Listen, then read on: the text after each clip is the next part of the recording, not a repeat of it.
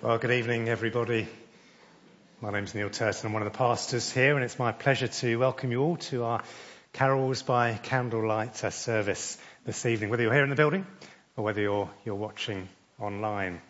And if you're a guest who's here this morning, maybe you come through the invitation of a friend, or you received an invitation through your door, or you've come through some other means, but it's great to have you here with us this evening. Do please stay behind afterwards for some mince pies and coffee. It'd be great to get to know you more. Just to let you know what's going to happen this evening. It's going to be a traditional carol service with a series of Bible readings and carols. They will flow unannounced, so when the words come on the screen, do please stand to sing. It's great to have a choir here this evening. They will sing one carol on their own, as well as some of the verses from the carols they'll sing on their own as well. So look on the screen where it says choir only. Let them have their day there. We've also got a harp solo from Elizabeth Law to look forward to later on. And Sarb Clare, one of our other pastors, is going to be bringing a talk later on. It's also great to have an old friend back on the organ, Mark Warner, who is a member here for many years. We're going to start with the lighting of our Advent candles, which Phil and Anne Davis are going to come up and do for us. Prepare the way of the Lord. We light this candle in joy, the joy that we have in Jesus, our Saviour. Prepare then the way of the Lord. Isaiah 9:3 and 6-7 says, You have enlarged the nation and increased their joy.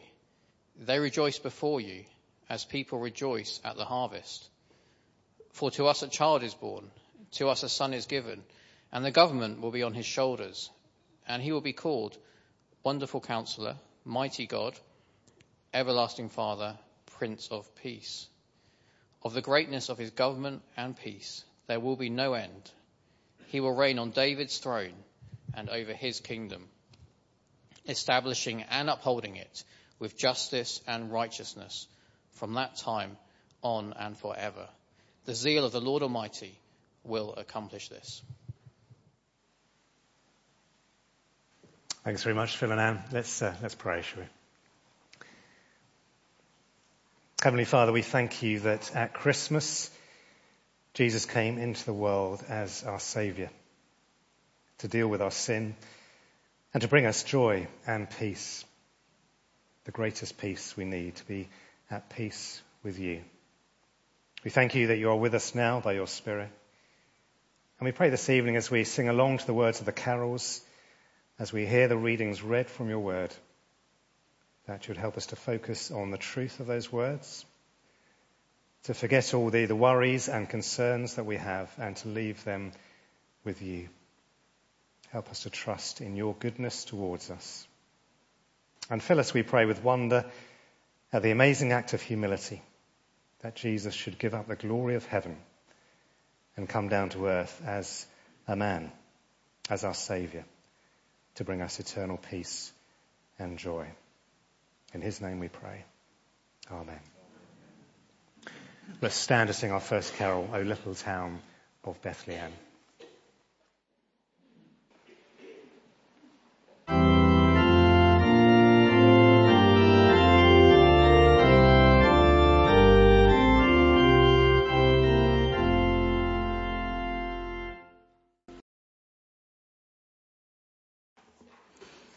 The birth of Jesus foretold.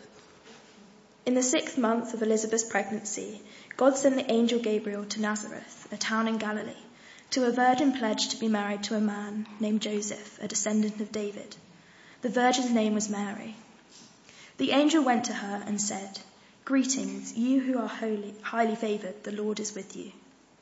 Mary was greatly troubled at his words and wondered what kind of greeting this might be. But the angel said to her, Do not be afraid, Mary. You have found favour with God. You will conceive and give birth to a son, and you are to call him Jesus. He will be great, and he will be called the Son of the Most High. The Lord God will give him the throne of his father, David, and he will reign over Jacob's descendants forever. His kingdom will never end. How will this be? Mary asked the angel, since I am a virgin." The angel answered, "The Holy Spirit will come on you, and the power of the Most High will overshadow you. So the Holy One to be born will be called the Son of God. Even Elizabeth, your relative, is going to have a child in her old age, and she who was said to be unable to conceive is in her 6th month. For no word from God will ever fail." "I am the Lord's servant," Mary answered. "May your word to me be fulfilled."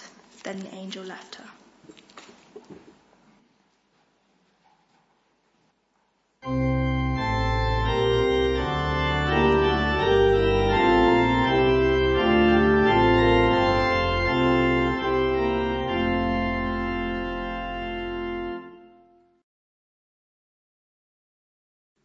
The birth of Jesus. In those days, Caesar Augustus issued a decree that a census should be taken of the entire Roman world. This was the first census that took place while Quirinius was governor of Syria, and everyone went to their own town to register. So Joseph also went up from the town of Nazareth in Galilee to Judea, to Bethlehem, the town of David, because he belonged to the house and line of David.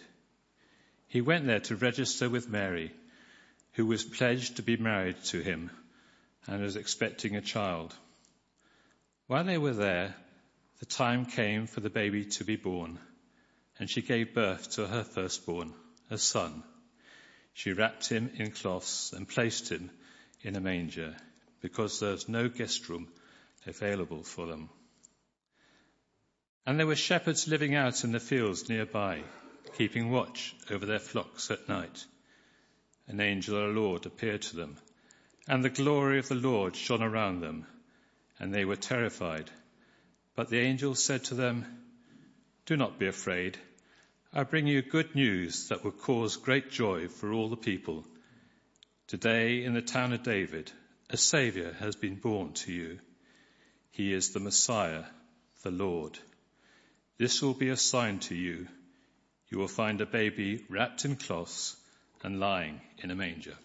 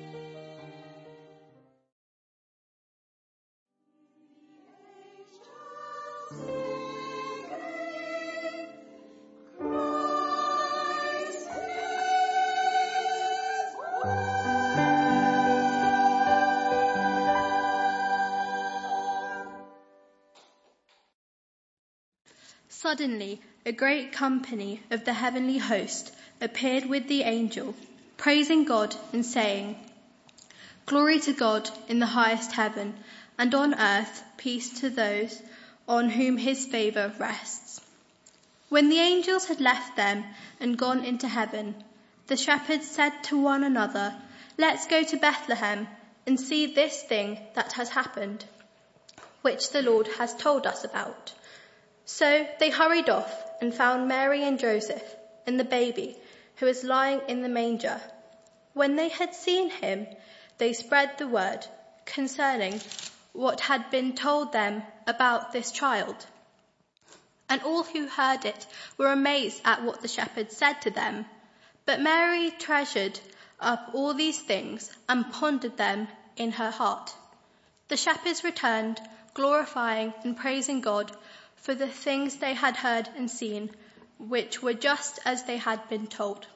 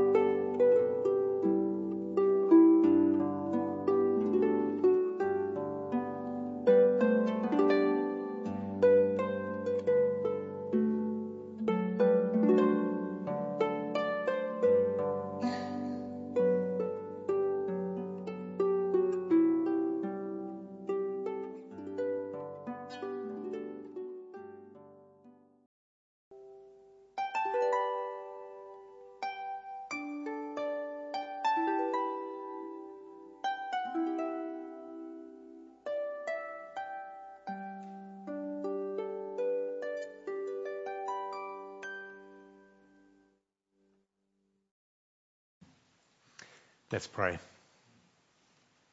Heavenly Father, we are aware that we live in a part of the world where we have so much and we don't really need any presents.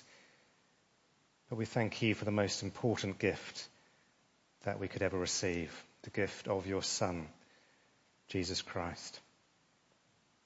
We thank you that he humbled himself, that he came down to earth from heaven and took on human flesh.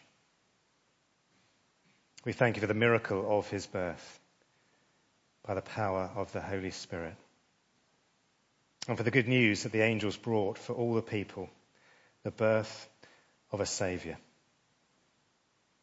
We thank you that he can be our King forever and make it possible for us to be friends with you. We're sorry when we've placed more value on the things of this world than on Jesus himself. We're sorry when we've forgotten why Jesus came to save us from our sins. We're sorry when we're more interested in the presents we receive than those we give. We're sorry when we're more interested in making sure we have a good time than looking out for those who are sad or lonely. Please forgive us and help us to make Jesus the number one in our lives this Christmas. Father, we do pray for those who are sad and lonely this Christmas, particularly those who remember loved ones they have lost. May they know your love and your comfort and the support of your people. We pray for those who are ill or in hospital at this time, those waiting for hospital treatment or recovering from treatment, that you would grant them healing and keep them strong in their faith. We pray for those who are homeless, that you would find them shelter. We pray for those who've become separated from other family members, that you would bring reconciliation. We pray for those living in places where there is war or where they are persecuted for their faith, that you would keep them safe and bring peace. We pray for those who do not yet know the true meaning of Christmas, that they would hear and understand the good news of Jesus and come to know him as their own Lord and Saviour. And we pray that we would all be filled with the joy of your Spirit. In Jesus' name, amen.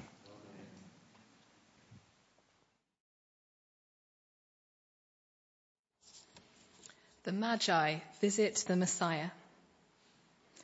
After Jesus was born in Bethlehem in Judea during the time of King Herod, Magi from the east came to Jerusalem and asked, "Where is the one who has been born, King of the Jews? We saw his star when it rose and have come to worship him." When King Herod heard this, he was disturbed, and all Jerusalem with him. When he had called together all the people's chief priests and teachers of the law, he asked them where the Messiah was to be born. "In Bethlehem, in Judea," they replied, "for this is what the prophet has written. But you, Bethlehem, in the land of Judah, are by no means least among the rulers of Judah, for out of you will come a ruler who will shepherd my people, Israel." Then Herod called the Magi secretly and found out from them the exact time the star had appeared.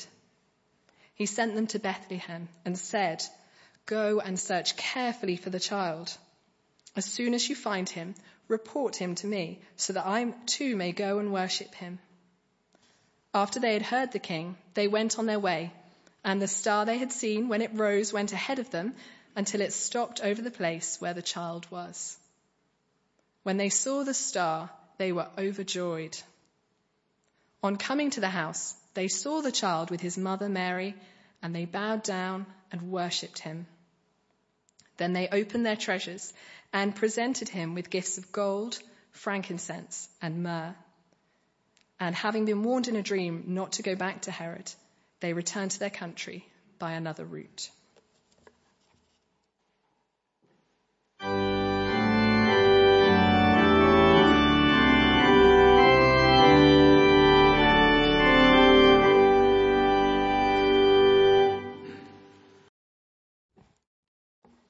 Good evening, everyone, on this beautiful evening of celebration and praise. My reading comes from John 1, verses 1 to 14. The Word became flesh. In the beginning was the Word, and the Word was with God, and the Word was God. He was with God in the beginning. Through him all things were made. Without him nothing was made that has been made. In him was life, and that life was the light of all mankind. The light shines in the darkness, and the darkness has not overcome it. There was a man sent from God whose name was John. He was a witness to testify of the coming of that light, so that through him all might believe. He himself was not the light. He came only as a witness to that light. The true light that was given, that gives light to everyone, was coming into the world. He was in the world, and though the world was made through him, the world did not know him and did not recognize him. He came to that which was his own, but his own did not receive him. Yet to all who did receive him, to those who believed in his name, he gave the right to become children of God. Children born not of natural descent, not of human decision, or of a husband's will, but born of God. The Word became flesh and made his dwelling among us. We have seen his glory, the glory of the one and only Son, who came from the Father, full of grace and truth. Thanks, Eric. Before I start, let me just pray. Father God, please would you help me speak clearly this evening? Please would you quicken our hearts and our minds ready to hear from you. In Jesus' name, amen. Gifts, they are funny things, aren't they? They really are funny things. And at this time of year, as we kind of rush around trying to buy presents for friends and for family, we buy gifts, generally, don't we, that meet a need that people have. You can tell a lot about a person that receives the gift by the gifts that they get. Now, for instance, what if I got this gift, would it tell you about me? If I was to open my present and find that my children had bought me a box of Rogaine, a medicine to treat baldness, well, it would tell me that they think I've lost some of my hair and that this might help. I might look in the mirror and think, well, there's quite a lot of hair around here. I'm okay. I don't really need that gift. This gift can't be for me. But anyone who stands behind me, even for a moment, will say, wow, one box isn't going to be enough. Even though I might not need it, or I might think I don't need it, actually the gift reveals I have a need. Now, what about this gift? Now, the gift here is not what the wise men bring. The gift is in Mary's arms. What's the need that this gift is revealing? Is it revealing to us the wisdom of outdoor birth? Or the need of a straw-lined manger? Or even the need of shepherds over midwives at the time of a late delivery? So as thinking people, which I think we all are, as thinking people, we have to ask ourselves, don't we, what's going on? The baby is the gift. So what's the need? The answer is the baby. So what's the question? It's easy, isn't it, this time of year, and dangerous, I think, to fall into a warm bed of nostalgia at Christmas time. Find ourselves singing Away in a Manger, and find that we've accidentally turned our brains off and not really given any serious thought to what's going on. So this evening, just for 10 minutes, I want us to think about what's going on here. Now, Luke, who wrote the book of Luke, was a doctor, and who, having heard about Jesus, turned investigative reporter. He went and he interviewed the people who had been first-hand witnesses of Jesus' life, his death, and of his resurrection. And he pulled it all together into an orderly account. And that account is what we hold in our hands tonight, straight from Luke's pen to our hands. What we read isn't a fairy tale, it isn't a legend, and it's not a myth. It's fact. It's history.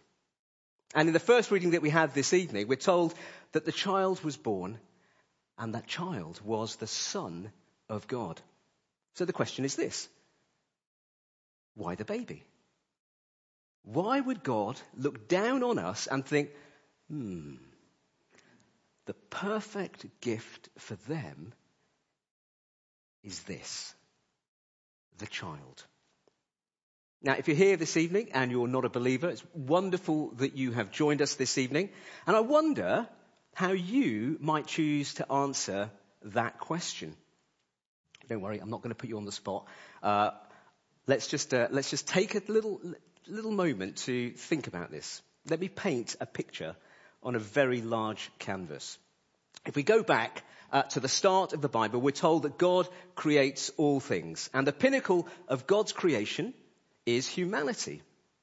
Humanity is placed as the vice regents under God the King to steward creation for God. And we have the incredible privilege of being drawn into a living relationship with him, face to face with God himself.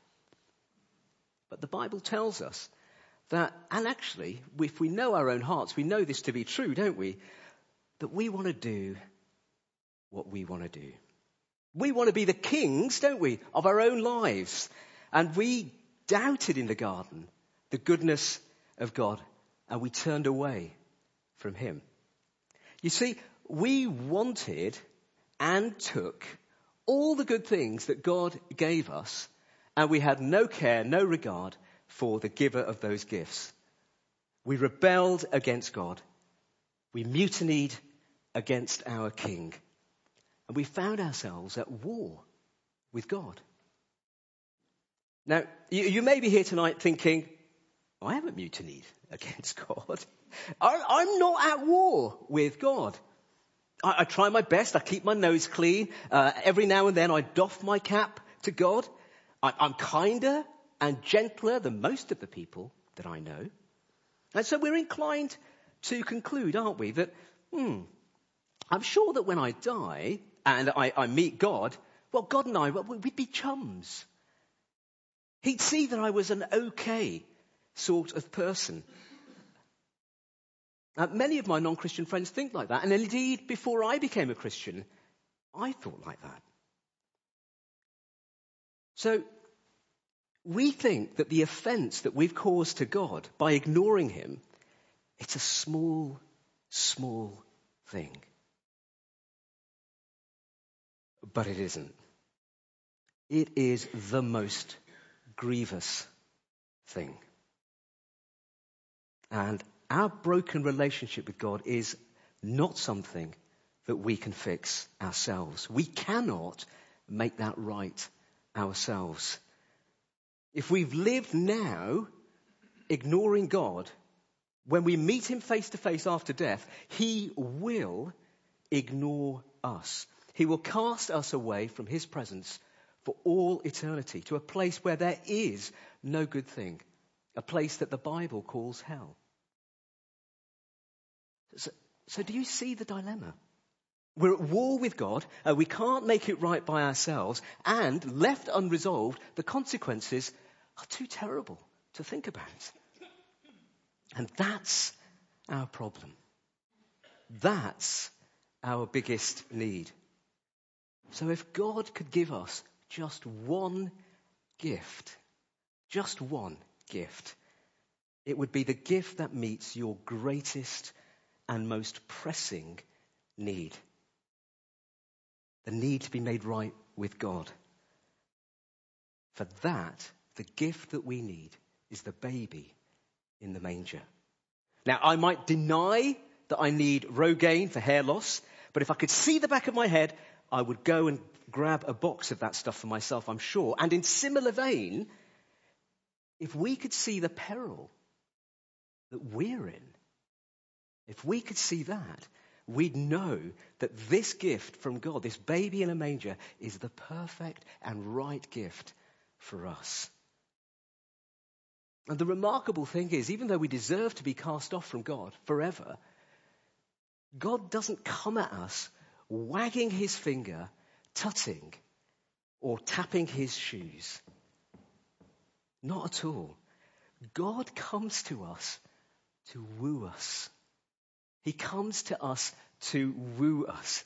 He comes like a lover that's been spurned to win back the love that he's lost. That's the gift that God holds out. And that's the remarkable thing about that gift. It is extravagant love. And it's a gift that offers life. Love and life. Now, what do I mean by the extravagant love in the gift? What is that? You see, the Bible tells us that even though we've turned away from God and we've rejected him, God decided he set his love upon us and he came to rescue us.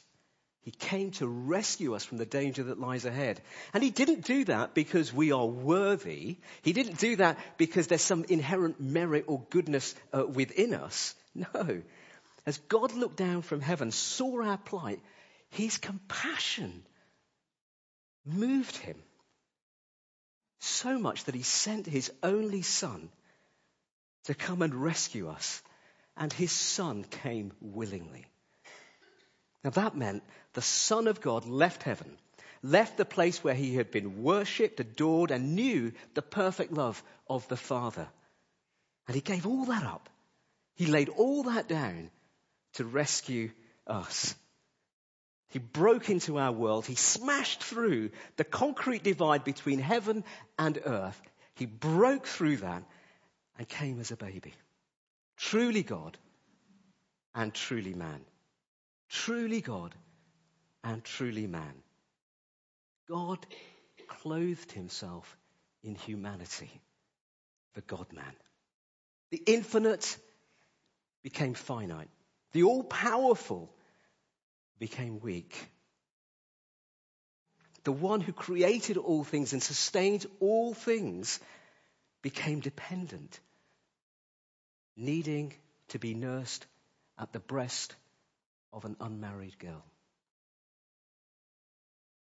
Oh, the love of God for us rebels is so deep that God laid down his majesty, set aside his glory, became vulnerable, all so that he could save us.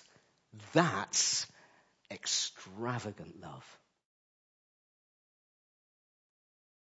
But it's not just the extravagance of love, there's gift. There's a gift in this. In a couple of minutes, we're going to be singing Hark the Herald. And here's a few words from it. It will sing, mild he lays his glory by, born that man no more may die, born to raise the sons of earth, born to give them second birth. Hark the herald angels sing, glory to the newborn King. We'll sing that the reason that Jesus came was because there's life in the gift. That in Jesus' birth, death is conquered. And for those who trust in Jesus, we can travel safely through death. And that's because we have new birth. We're brought into a living relationship with Jesus, with God himself. And because of that, our lives have real meaning. Not the shallowness that's marked by 30 seconds of TikTok fragments, which aren't even the real us, are they? They're just carefully curated moments. A meaning of life that is bigger than a successful corporate career, a large bank balance, a string of relationships, a political cause, or even fame. A life of meaning that is stronger than the taunts of friends, self-doubt, or worry in our circumstances.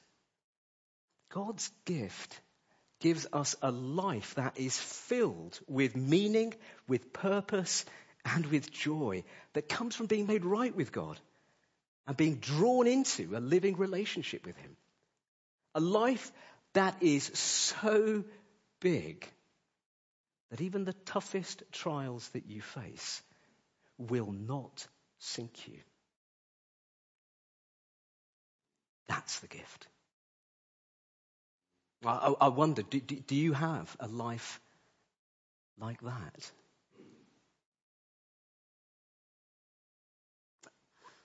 You may ask, well, how do I get that? How do I get that? How does the baby in the manger, how does that gift change your life now and through death for all eternity?